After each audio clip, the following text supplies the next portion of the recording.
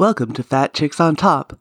This podcast contains frank discussions about the body, sexuality, and occasionally uses swear words, which may not be appropriate for people under the age of 18. This podcast also uses facts, statistics, and mathematics, which may not be appropriate for liberal arts majors. And this podcast relies on science and reality, which may not be appropriate for evangelicals.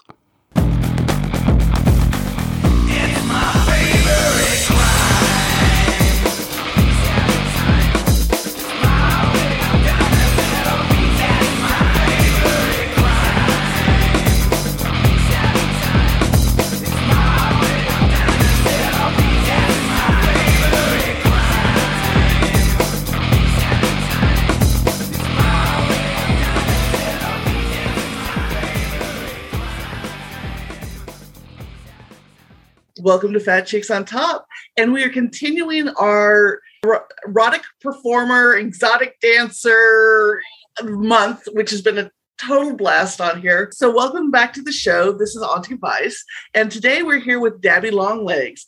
They do everything. They're a performer, a burlesque dancer. They have a podcast called Living Deliciously. They are a virtual assistant to a number of sex workers. They play music. They do all the things. Welcome to the show, Dabby. Hello. Thanks so much for having me on, Auntie Vice. It's so great to see you. So we've had a number of people on the show this month talking about what it's like to be in any of the erotic arts. So let's start with, how did you get into this? Like, did you go to high school thinking, I can't wait to get naked on stage? Oh my gosh. Honestly, yes. That whole journey and desire and like seed got planted when I was like a freshman in high school. I was obsessed with watching America's Next Top Model, and they had Dita Von Teese as a guest. And I grew up in like a super Christian, repressed household and upbringing, and to see like somebody be like so open and confident about their sexuality and so shameless about it, I was just like, oh, like you can do that? Like what? And then I got on like Tumblr, you know, during like my high school years. And so I saw like a lot of like vintage pinup and like burlesque stuff. And like, I was kind of like an overachiever student. And so I was like, oh, like, I can't do that. Like, it was just like a little fantasy that I had. And then when I turned 18, I found out that there was a pole dance studio in my town. And so as soon as I turned 18, I started taking pole dance classes. I started doing drag with like the Rainbow Alliance at the college I was at. And then I started discovering that there was like a burlesque scene in Sacramento. And so yeah, it all of those things like culminated, and I wound up teaching at the pole dance studio for a couple of years. I also, like one time I was between jobs and I was like, well, all my experience at pole dance studios has taught me how to pole dance and give lap dances like a pro, so I can work at clubs too. And so, yeah, so I've just kind of like done a little bit of everything with that, with drag, burlesque, pole, working at clubs. And then of course with the pandemic, my favorite club that I was working at got shut down for the time being. And so I also like dabbled with like the OnlyFans and stuff too. So you grew up in this fairly conservative religious household. What gave you the courage to break from that and embrace who you are?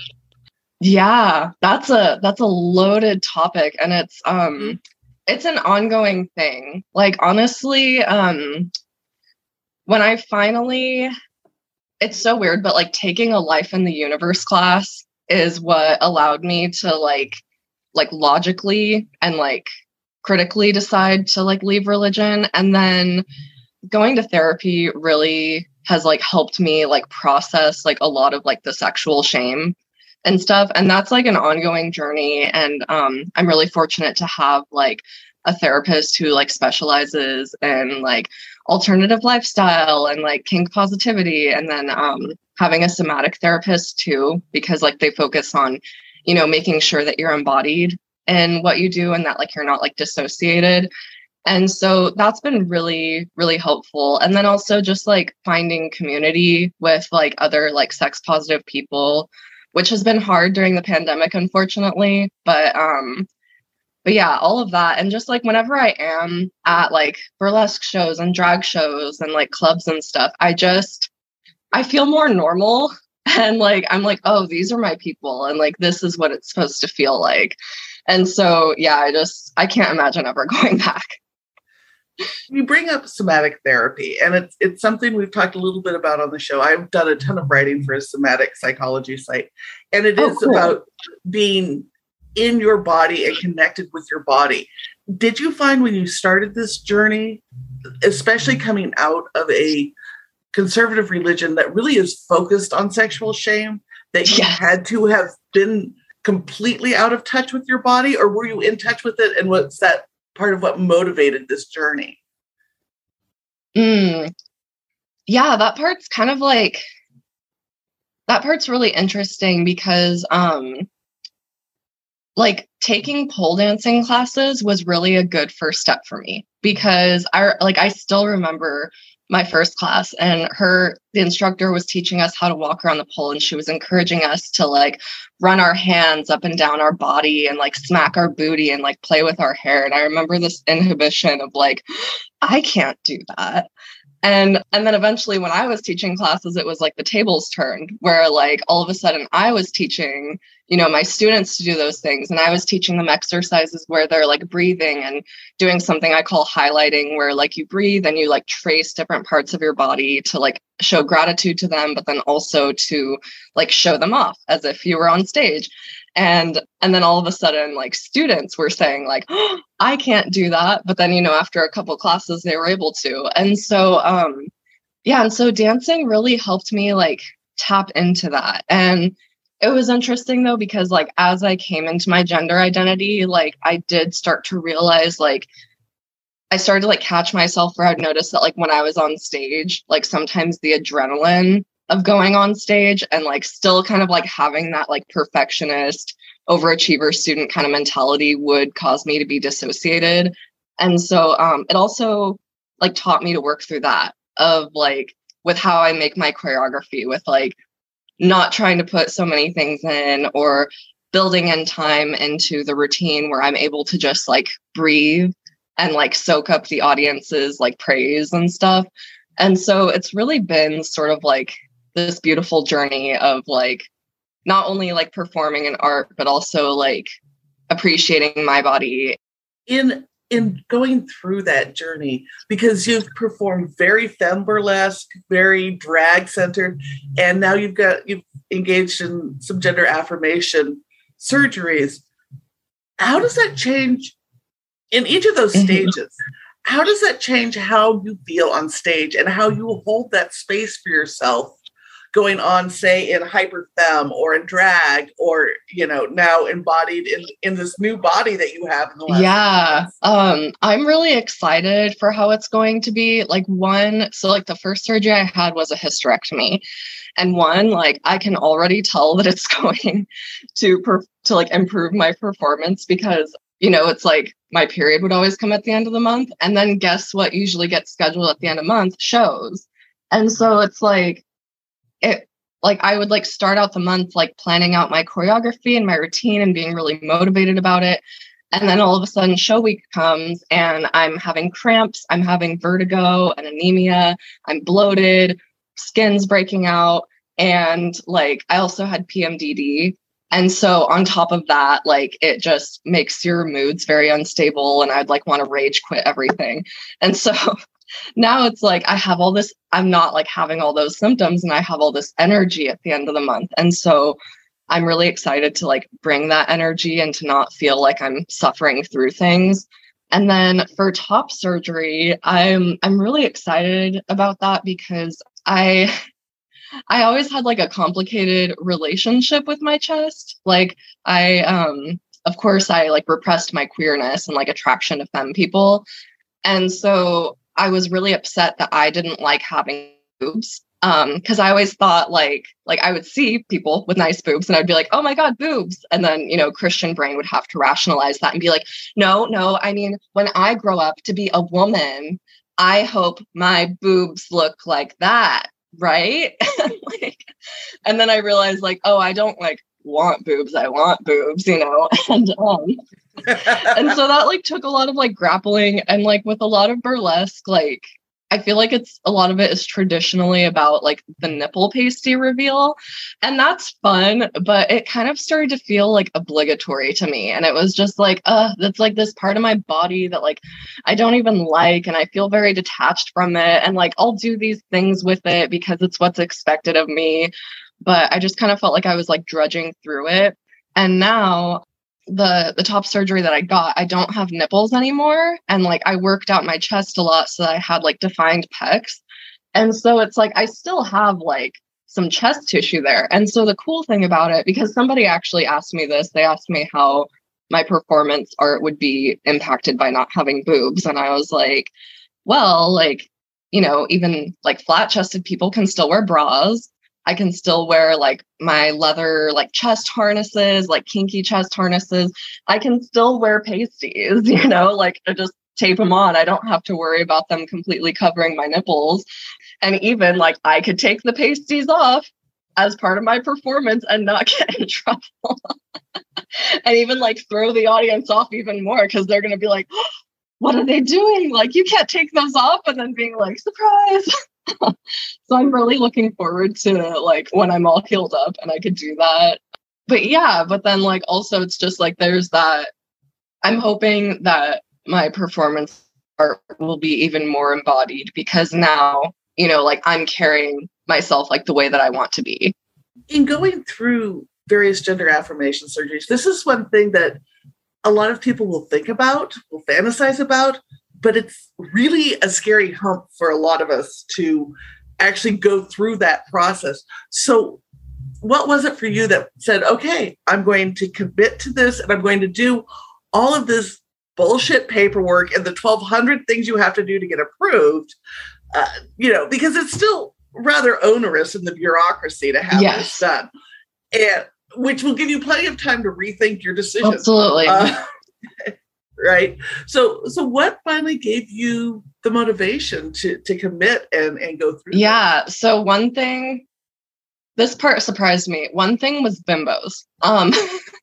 I had always thought, because like I'd always known that I wanted a hysterectomy. Like I had a phobia of pregnancy since I was 6, thanks to my super crazy Christian upbringing. And then my periods were awful. So like that was like a no-brainer.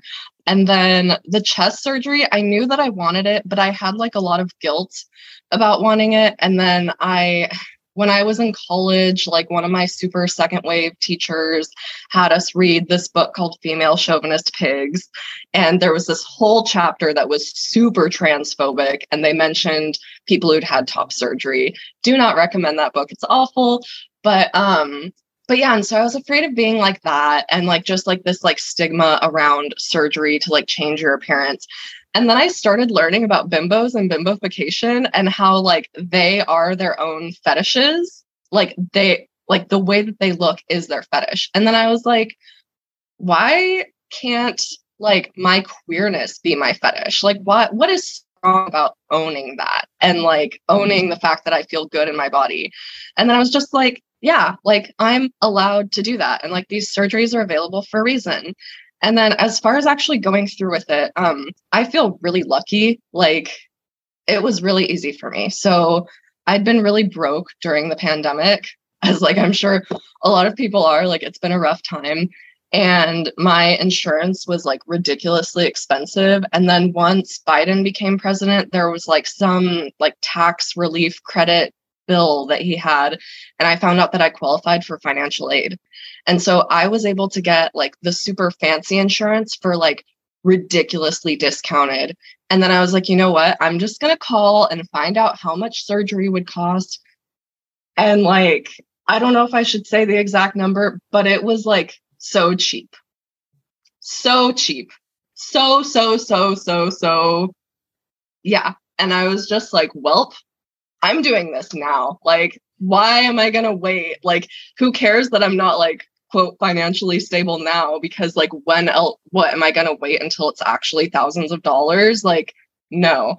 And, yeah. And so I called my doctor and like, fortunately, like I'm also like really privileged to be like living in, you know, California and living in a city where I have doctors who are queer affirming. And so like my OB-GYN was like super queer affirming. He was like the lead of this like LGBT department thing. So when I told him like, you know, I want to be on like low dose testosterone and I want top surgery, he was like, oh, we do bottom surgery too.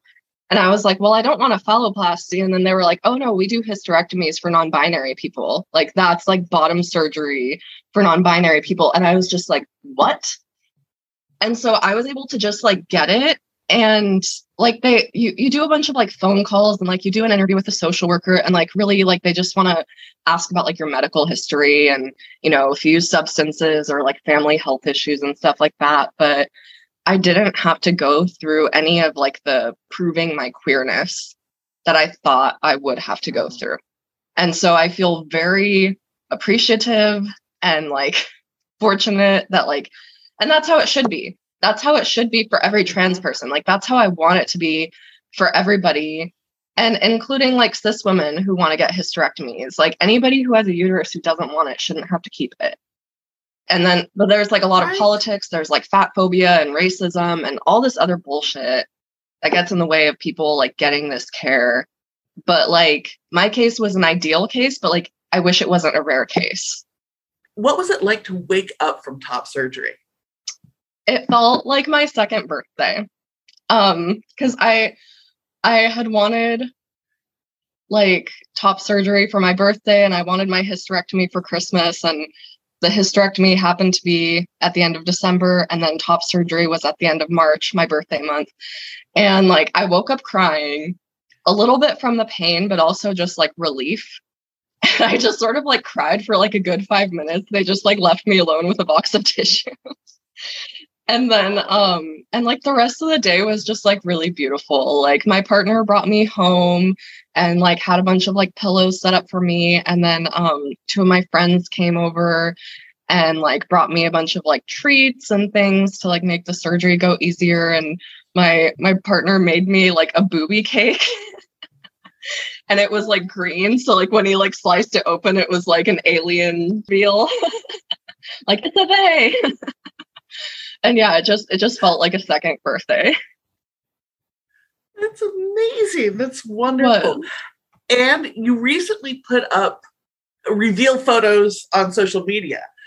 What has been the response? Honestly, so like I've lost a couple of followers, which I don't know who they were. I was just like, okay, bye. Like, see yourself out the door. No loss there. But like everybody's just been like so supportive and like kind. And it's just been really wonderful to like know that like my community, like I feel like I have like the right people in my life right now. I'm just like, these are the kinds of people I want around me. These are people who support me, who are happy for me with what I'm doing. And it's just like nice to like feel that love. It's gotta be so nice. Have you told your family about it? The conservative side? Yeah, so that's really interesting. I actually, about a week or two ago, I wrote like the letter to my family because I've had a lot of like issues with them, with like communicating with them and stuff. And my whole life, they were pretty queer phobic. They just like another reason why I was so dissociated growing up was just because like, you know, I would listen to the things that they would say and how they would talk about anybody who was even a little bit different. And it just taught me that like, it's not safe for me to be myself. And so I wrote all of them like a 4-page letter, basically explaining like how like our whole family dynamic like negatively affected me as a kid, and how the way that they like forced gender on me was really harmful because I got a lot, well, you're too pretty to do this, or like nice girls don't talk like that, or nice girls don't act like that, or like when you become a mother and when you have children and boys prefer girls who blah blah blah. And I confronted them on all that. I told them that I'm non-binary. I sort of implied that I'm like, you know, like attracted to multiple genders, but like that's not really your business. But like it's like present throughout the world. So it's not like an unnatural thing. Y'all just need to do a Google search and like learn that there's more than just like 2 sex chromosomes out there. Like, and I called them out on like the religious trauma, and I told them that I had a hysterectomy and that I'm recovering from top surgery this month. And so I don't want them to reach out to me this month. And if they do reach out to me, like I made all of my boundaries very clear. And that if they can't respect those boundaries, that they need to give me space. So it was a doozy. How was it after you sent it? I had put off sending it for like probably a month. It felt like a final boss moment, in like video games. Because I over the years, like I've been learning how to like set boundaries with people and like how to communicate, because I obviously didn't learn those skills from them. And so like getting that practice like through therapy and through friendships and like my romantic relationships, I felt like it was just sort of like leading up to like the final boss moment. And I felt a lot of guilt about sending it because I would get like gaslit a lot from them. Like anytime, I said like, hey, this hurt my feelings, it would always be like, you think this about me, or no, I didn't say that. And so I was really afraid that I was like mean in the letter. And then eventually I just read it one last time and I was like, nope, I'm not being mean. I'm not, saying anything that's too harsh. I'm simply telling my truth. And if they can't handle that, they can't be in my life. But there are other people who can, who do love me. And so, yeah, I just kind of released it. And now I'm just trying to keep calm.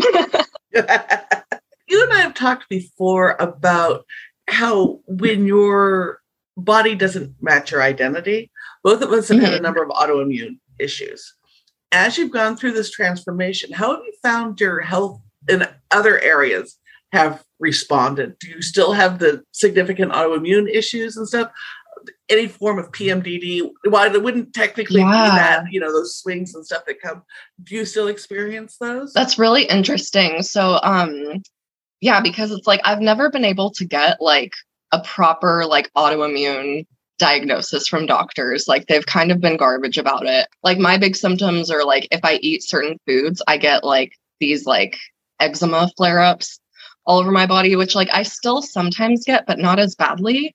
But in addition to the PMDD, the doctor found endometriosis after my surgery. And I was like, oh my goodness. Like I just started sobbing because it's like your organ is literally attacking your body. It's like it's attacking your other organs, and it causes digestive issues and psychological issues. And so that was like this really big emotional like moment for me. And I have like she gave me like pictures of it and everything, and it just made so much sense. And now that it's gone, I feel like I had like a parasite removed from my body or something, because it's like I have energy. Like I still get a little bit of PMS because like I kept my ovaries. So it's like I might cry a little bit more the week before my period, or I might need a little bit more alone time because I'm just like kind of irritable. But it's not like so severe as like wanting to rage quit things. I'm not like doubling over in pain anymore. I sometimes get like a phantom cramp and it'll last for like a second, but it's nowhere near what endometriosis pain was like. And also like not having like pain after sex either. And that's another huge one, because I read this book called You Are Your Own by Jamie Lee Finch, and it's about religious trauma. And one of the things that she mentioned too was that like sexual repression, especially in AFAB bodies, can lead to autoimmune symptoms. And it's like you're holding all of that tension in this lower part of your body because you're trying to ignore its signals. And it's like, well, there's a bunch of other organs there too, and your digestive system and all of this stuff. And so, yeah, it's already improved significantly, but like, I'm really looking forward to like the next few months, like as I continue to heal and like, how much more life I'll be able to have back. Oh, that's so amazing. And it makes me think of the number of people with uteruses I know that have endometriosis, where it's been this lifelong struggle and they're never offered a hysterectomy as a solution. And it's like, so undertreated. It's so underdiagnosed. I wouldn't have been diagnosed if they didn't do that surgery. And I was just like, y'all are kidding me. Like, I spent this whole time thinking I was crazy. Because that's the other thing. It's like, I mean, like the stereotype of like hysteria, but it's issues with that organ make you feel like you're crazy because our medical system doesn't take it seriously. And so much medical gaslighting. Oh, so much. Making this up that, right? Oh my gosh. Yeah. I mean, I could do podcast after medical gaslighting that anybody who is not cisgendered, slim, and white get. Like, it's horrible. Yeah. It's absolutely horrible. So I want to go back to performance and stuff. With burlesque, so much of it focuses on the female body and jiggling your titties and, shaking your booty and all of that. Yeah. And there are men who perform burlesque, and we've had a few on the show. But as a non-binary person going, this is a whole new thing, and the world is struggling to figure out what the hell non-binary means. People are very militarized over this shit, and I'm praying that TERFs never find this show because I'm not quite up for that level of attack. Oh my gosh, seriously though. But how has it been? And you've been identified as non-binary for several years in the burlesque and drag scenes. How does that get received, and does that limit the shows you're on? Does it change your performance? Honestly, like over the years, I've kind of, I mean, like, I don't know, the pandemic was sort of like helpful because I also, so like in 2019, I took like a really big break from burlesque. Like I reached this level of burnout. I realized that like I was overbooking myself. I was overworking myself. I was literally never giving myself a day off, and my physical and mental health were struggling. And on top of that, I had like really poor boundaries with like the troupe that I was in. And I noticed that like, as I was a people pleaser, like I wouldn't assert myself with like producers and other performers and things like that. And so during like from 2019 all through the pandemic, I started like doing a lot of work on boundaries. And so because of that, like since then, I've just been more selective about who I perform with, and like specifically like going to shows where like I know that like there's going to be other like queer people, or that like the producers and the other performers are like really open-minded and respectful. But as far as like what kinds of performances I do, to me, like it's sort of, I just kind of view it all as drag and burlesque. It's like, even if I go to a drag show, like I'm probably still going to do burlesque or like bring like elements of burlesque into it. And then it's like, if I'm at a burlesque show, like I am going to bring elements of drag into it. And so to me, it's like, it's kind of like the non-binary of drag and burlesque, like combined. And so I personally like that because I feel like it like stands out. And it makes people kind of like question things. And then it's like the feedback for the most part that I get. I mean, like, I know that I have had like some people not like it, but so far, like nobody's been like in my face about it or anything.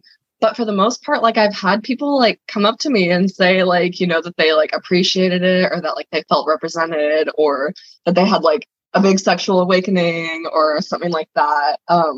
And I also am like really like body hair positive too. Like I don't shave my armpits. Sometimes I don't shave my legs either. And so I just like challenging what people think is sexy and like providing that representation.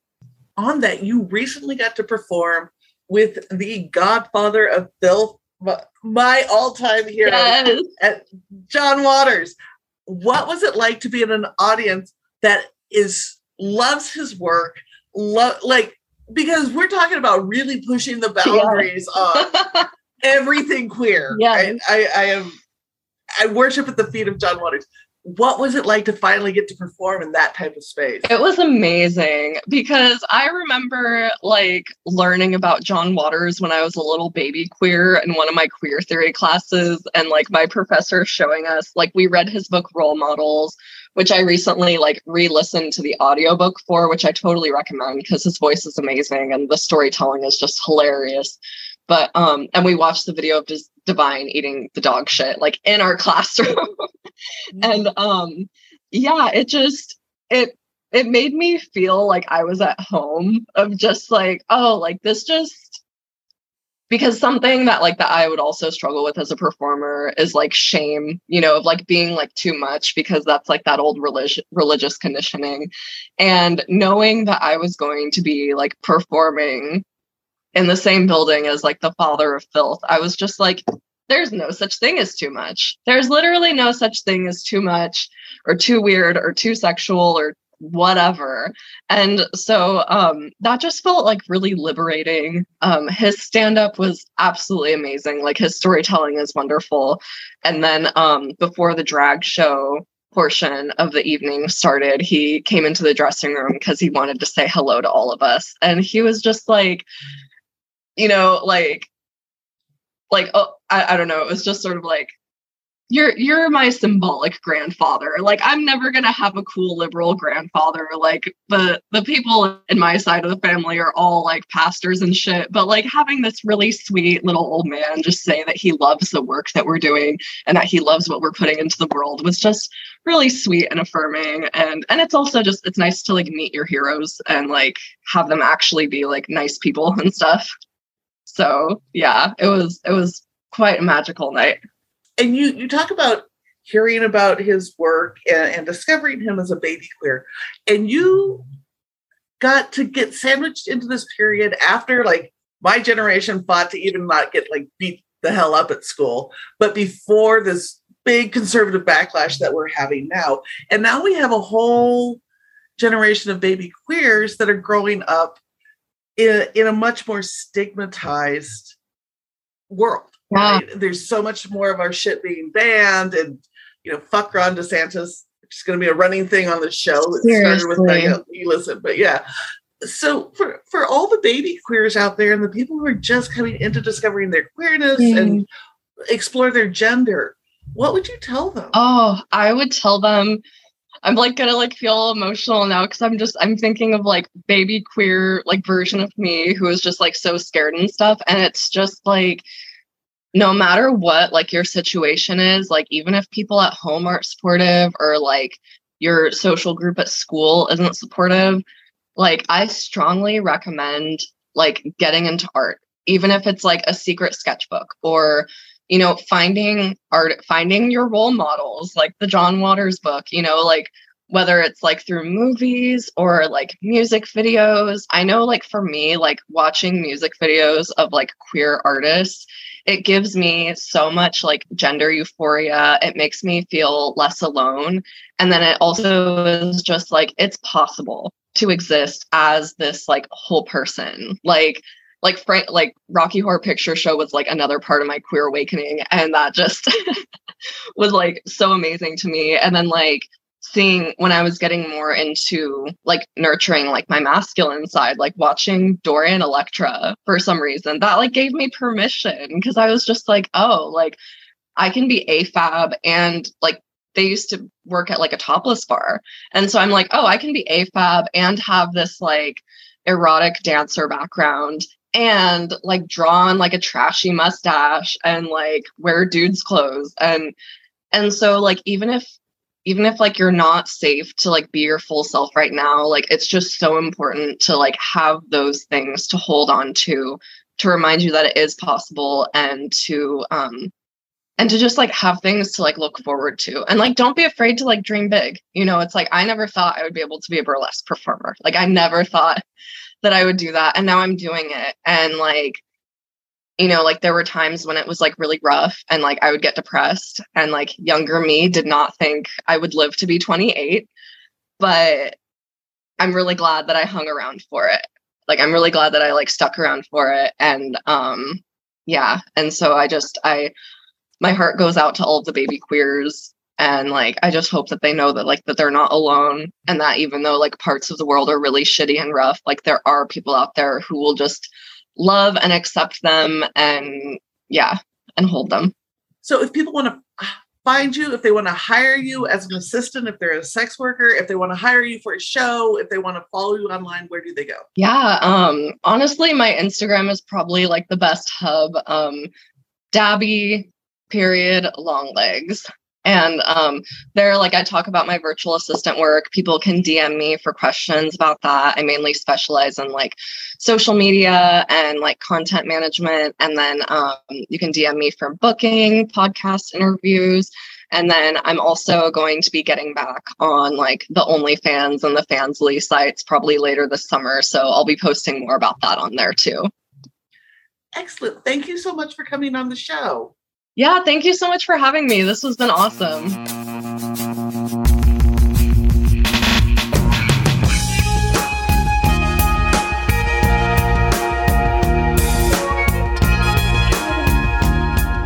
Hi, this is Auntie Vice from Fat Chicks on Top. I want to take a minute and talk about Newsly. Newsly is an all-in-one audio super app for iOS and Android. It picks up web articles on the most trending topics at any given moment and reads them in a natural human voice. For the first time ever, the entire internet has become listenable all in one place. This is great for accessibility needs as well as people who would rather listen than scroll. Explore trending podcasts from 50 countries. Our podcast, Fat Chicks on Top, is there too. You can download Newsly for free from www.newsly.me and use the promo code FC0T. 1 month free premium subscription.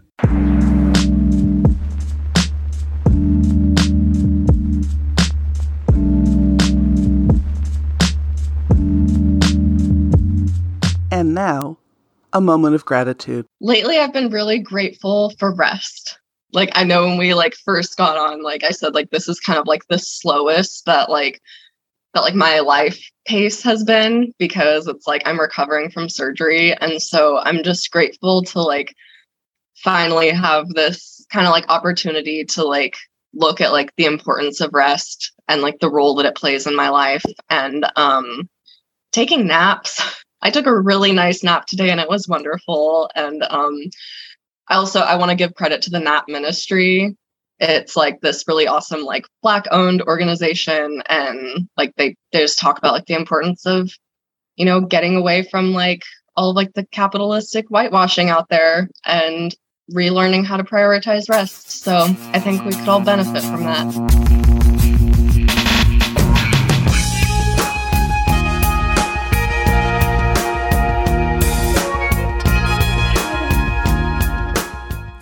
Hi, this is Auntie Vice from Fat Chicks on Top. If you liked this program and you want more conversation, you want more queer stuff, please check out Hello, Welcome with Terry Dornack on all streaming services.